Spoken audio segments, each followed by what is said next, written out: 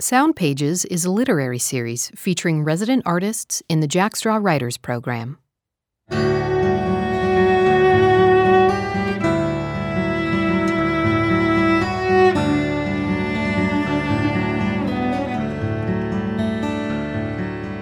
I always hoped someone I loved would read between the lines I could not speak. But it took a new century for my code to be broken. This program features the work of 2019 writer Diane April. In the first half, you'll hear her conversation with curator Kathleen Flanagan, recorded in the Jack Straw studio. A warning to our listeners. This podcast includes frank discussions of rape and sexual assault. So describe your Jack Straw project and how you came to it. It's a project that I've been working on in phases for a very long time. It's basically a memoir that's the story of my relationship with my Aunt Aline, who was known to everyone as Eenie. And this particular memoir is written in my voice primarily, but it's the story of how we interacted over the course of time. So she was my mother's sister, and the only one of the four girls in the family, it was a large family, who did not marry. And I was intrigued by her story from the time I was a little girl. And one of the things that intrigued me was the amount of secrecy and mystery and hidden, quiet talk about her. And so over time, I learned more and more of her story. Even up until, a couple of years ago, I was still learning things. So that's made it evolve in kind of an odd way, where every time I think I've got the nut of her story, it turns into something else. And that's life. But it's also made it hard for me to stay on a steady path with it because of these secrets that are revealed.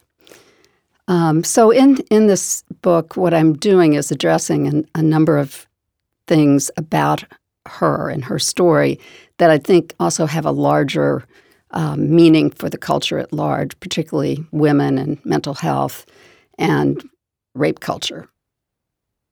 You want to read something for us? Yeah. A piece from the memoir? I would describe this as a lineated flash lyric essay. Okay. When she told us nothing happened, we were fine with her story. Why wouldn't we be? No mess, no fuss. Just blame it on her nervousness. They say she was a hothouse flower, a virgin to the ways of the world. Just an overreaction, we told ourselves. You know how excited she gets in a thunderstorm or on a busy highway. She, for her part, laughs off the notion that the man did anything at all. She blames herself for the rest of it. Her naivete. Yes, he took her someplace she'd never been before, she admits. A dark place. She can't really tell us where. It was new to her. There were rooms, beds, Coke highballs, a jukebox, a dance floor. We searched for and found convenient excuses for why, after that night, she felt compelled to wash her hands till the skin peeled away, till hand towels flopped into soggy piles, why she insisted on using an elbow to open grocery store doors, lost weight by the dress sizes, down to the bone, never dated again, never married, never bore a child. I would be lying, she insists, right up to her deathbed, if I said anything happened. And we were quick to believe that transparent lie that lay in wait for someone, anyone, to dispute, dissect, hold her story up to the light of day and see through it.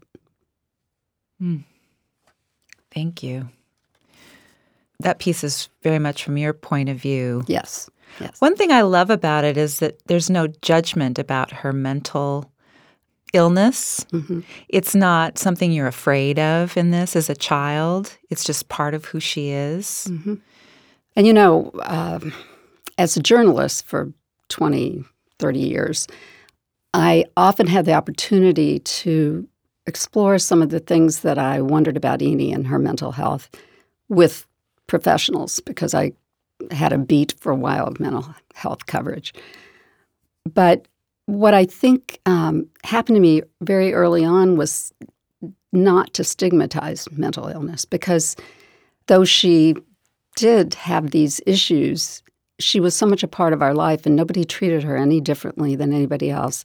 Nobody ever called her crazy or something like that. In fact, that word was like banished from my vocabulary by my mother for that reason.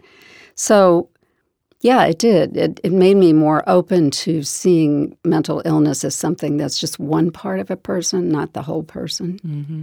And that was a blessing, really, to have that happen to me at a young age. And so, but it complicated the storytelling because, there were things that I didn't even see as odd or eccentric because they were just who she was, that I had to think about later when I was exploring, how this had happened and why she hadn't talked about it. And the same with rape, I think. I think the fact that, this is almost the reverse, but the fact that nobody could say the word in the family made it more important to me to destigmatize that in my mind. It's never happened to me, thank God, but with other people, it's like if it happened to her, it was not her fault. It was not anything she did. It was something separate, and it shouldn't be a judgment on her or her behavior.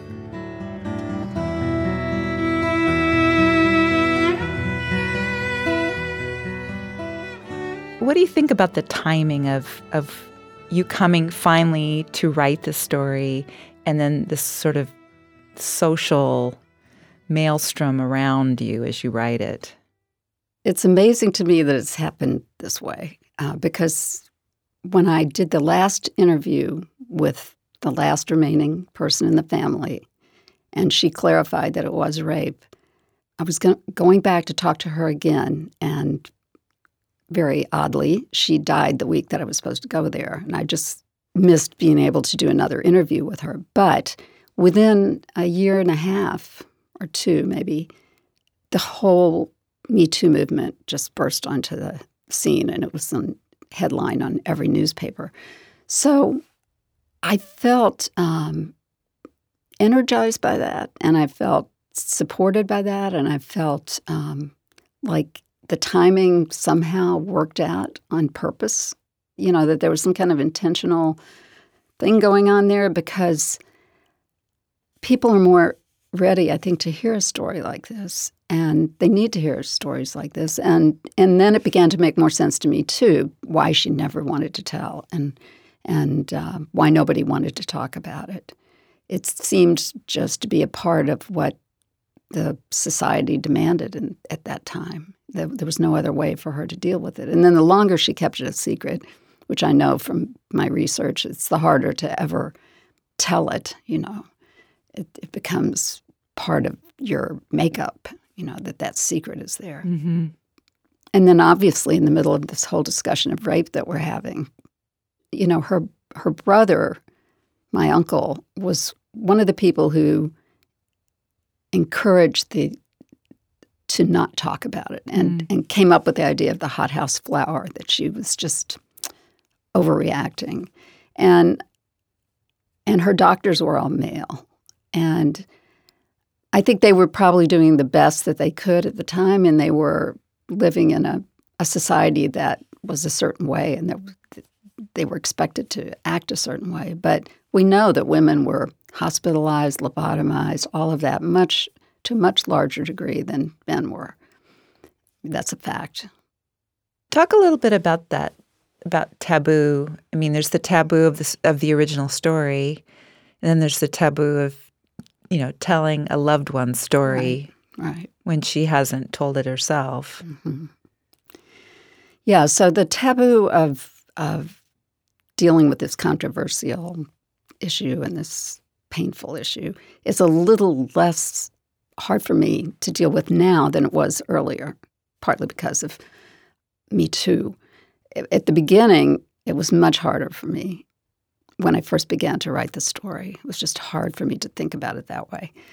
But particularly thinking about revealing somebody else's story, particularly somebody who tried very hard to keep it a secret until the very end, it's been off and on a block for me. But one of the things I always remember, and I try to tell myself, and I can even listen to her saying on tape that I recorded, was, because I told her I was writing the book, she said, if I can help other people in any way, I want you to tell the story. And I felt like, in a sense, that was her permission to me to keep digging.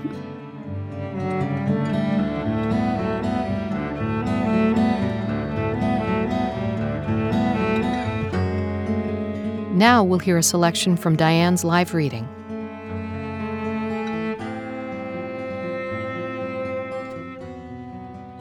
So this is told in my aunt's voice, not mine.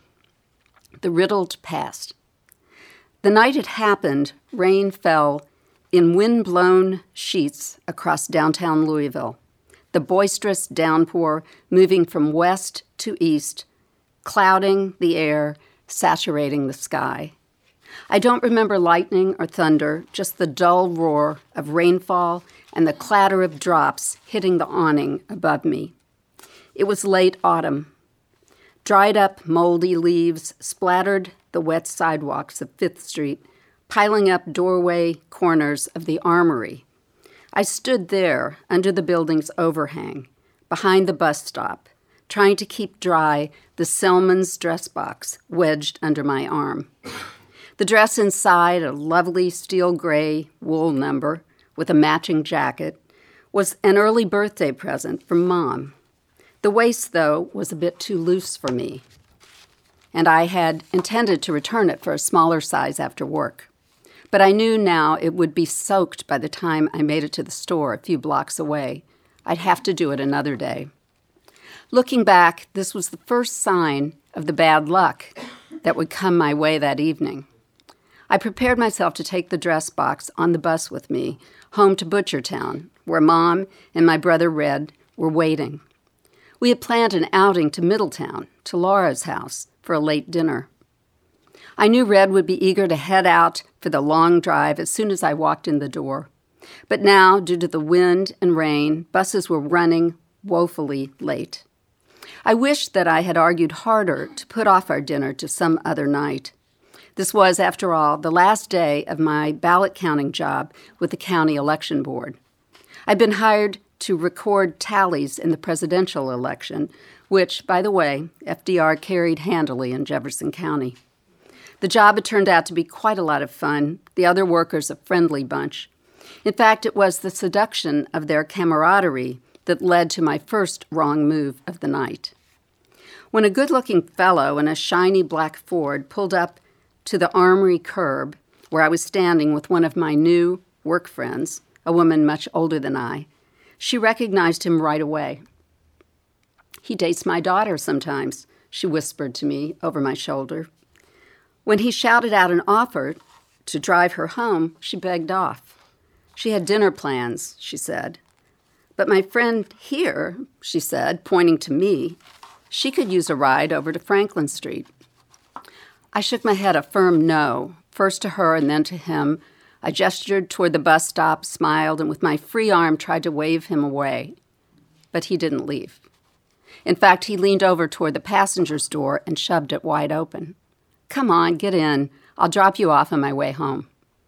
I remember feeling a catch in my throat, a familiar taste of dread. But I got in. I threw the Selman's box in the back seat, scooted in beside the man whose name I didn't yet know, and waved goodbye to my girlfriend, who stood on the sidewalk. She laughed and waved back. I pulled the door shut, and we took off. Though I didn't know it then, didn't think the wariness I felt was anything more than my usual uneasiness with strangers, it would, in the end, turn out to be the ride of my lifetime. Nothing happened, not really. But it's true. My life was never the same afterwards. The hand-washing, the tears, the phobias, the frightening thoughts, the shocks, surgeries, hospitalizations. As soon as we pulled away from the curb, he said his name was Larry and asked if it was okay with me if he made a stop before taking me home. I said, sure. But why? I knew Mom and Red were waiting for me. Maybe it was my accommodating nature. Or, like Sam said so many times over the next 7 decades, perhaps I was a naif, a hothouse flower unaccustomed to the ways of the big wide world. Whatever the reason, I was praying beneath my breath that Red would not be too angry with me when I got home late. Before I knew it, though, we were headed out of town, all the way out Dixie Highway, past farms and fields, to where the road narrowed to 2 lanes. As the rain began to let up, I realized he was taking me to someplace I'd never been before. Down a country road, gravel and rock. When he pulled up in front of a small frame house with light glowing from every window, he said, "Come on up with me. I just have to see someone here." We walked up to the door, and I noticed to the side of the house a man was plucking a chicken. I hadn't seen that since I was a girl. Larry knocked one time firmly. The door opened to a woman with a big, warm, welcoming smile. Come in, come in." The first thing I saw inside was a jukebox, like the one at my brother's tavern.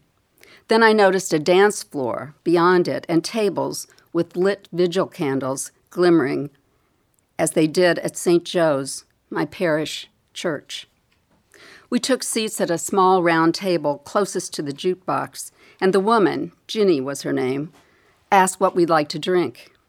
By now, I was uneasy enough to feel a bit outside my body. I didn't drink much in those days, other than a beer now and again, so I asked for Laura's drink of choice, a Coke Highball. Larry ordered a bourbon neat. When Ginny returned with our drinks, I remembered fidgeting and him noticing and looking concerned. I've often asked myself, why didn't I tell him right then to take me home? Because that's when everything changed. As I took a first sip from my glass, Ginny shot Larry a glum look. "I'm sorry, hon. We don't have any rooms downstairs available right now, but we should have one upstairs soon."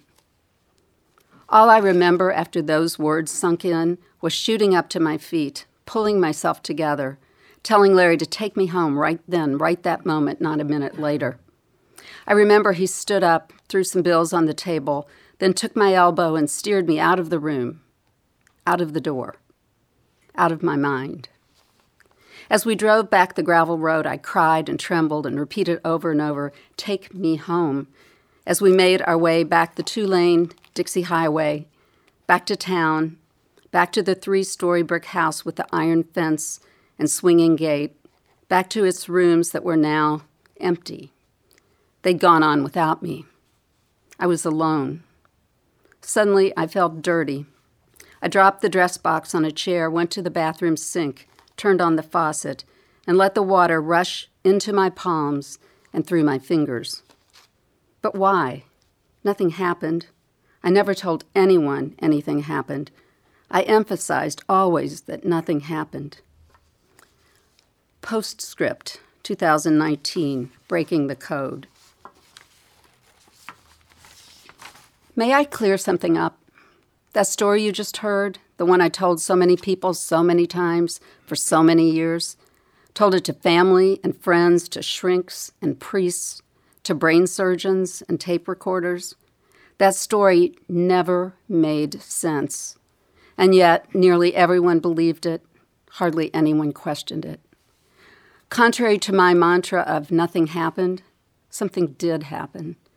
I'm not sure I'm ready yet to tell you what, not the specifics. I'll leave that to later. First, let me bring you in closer. Enter my story. Witness for yourself how one wrong step can lead to another. How, when bad things happen to good people, those people sometimes never come clean. How a violation of one's body can subvert one's mind. Spend some time with secrets, with mysteries, with the sheer, immobilizing weight of cultural taboo, religious upbringing, male authority, female fear. I always hoped someone I loved would read between the lines I could not speak. But it took a new century for my code to be broken. So let me just say this once and for all before we go any further. Something happened. Thank you.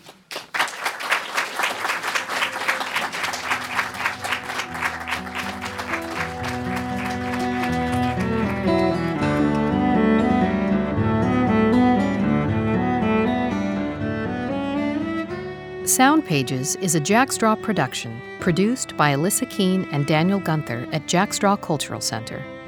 Our recording engineers are Daniel Gunther, Joel Maddox, Tom Stiles, and Ayesha Ubiatilaka. Our theme music is by the Bird Tribe Orchestra, produced through the Jack Straw Artist Support Program. The 2019 curator of this program is Kathleen Flanagan, and the narrator for this podcast is Alyssa Keene. The Jack Straw Writers Program was inspired by an over-the-back-fence conversation in 1996 between author Rebecca Brown and Jack Straw Executive Director Joan Rabinowitz. The program is made possible with support from the City of Seattle Office of Arts and Culture, For Culture King County Lodging Tax Fund, the Washington State Arts Commission, the National Endowment for the Arts, Arts Fund, and individual contributors. Special thanks go to Larry Lawrence for transcribing our writers' interviews. All of the writers heard in this series are published in the Jack Straw Writers Anthology. You can subscribe to this and other Jack Straw podcasts through your favorite podcast app. To hear more episodes and learn about our other programs, visit us at jackstraw.org. Thank you for listening.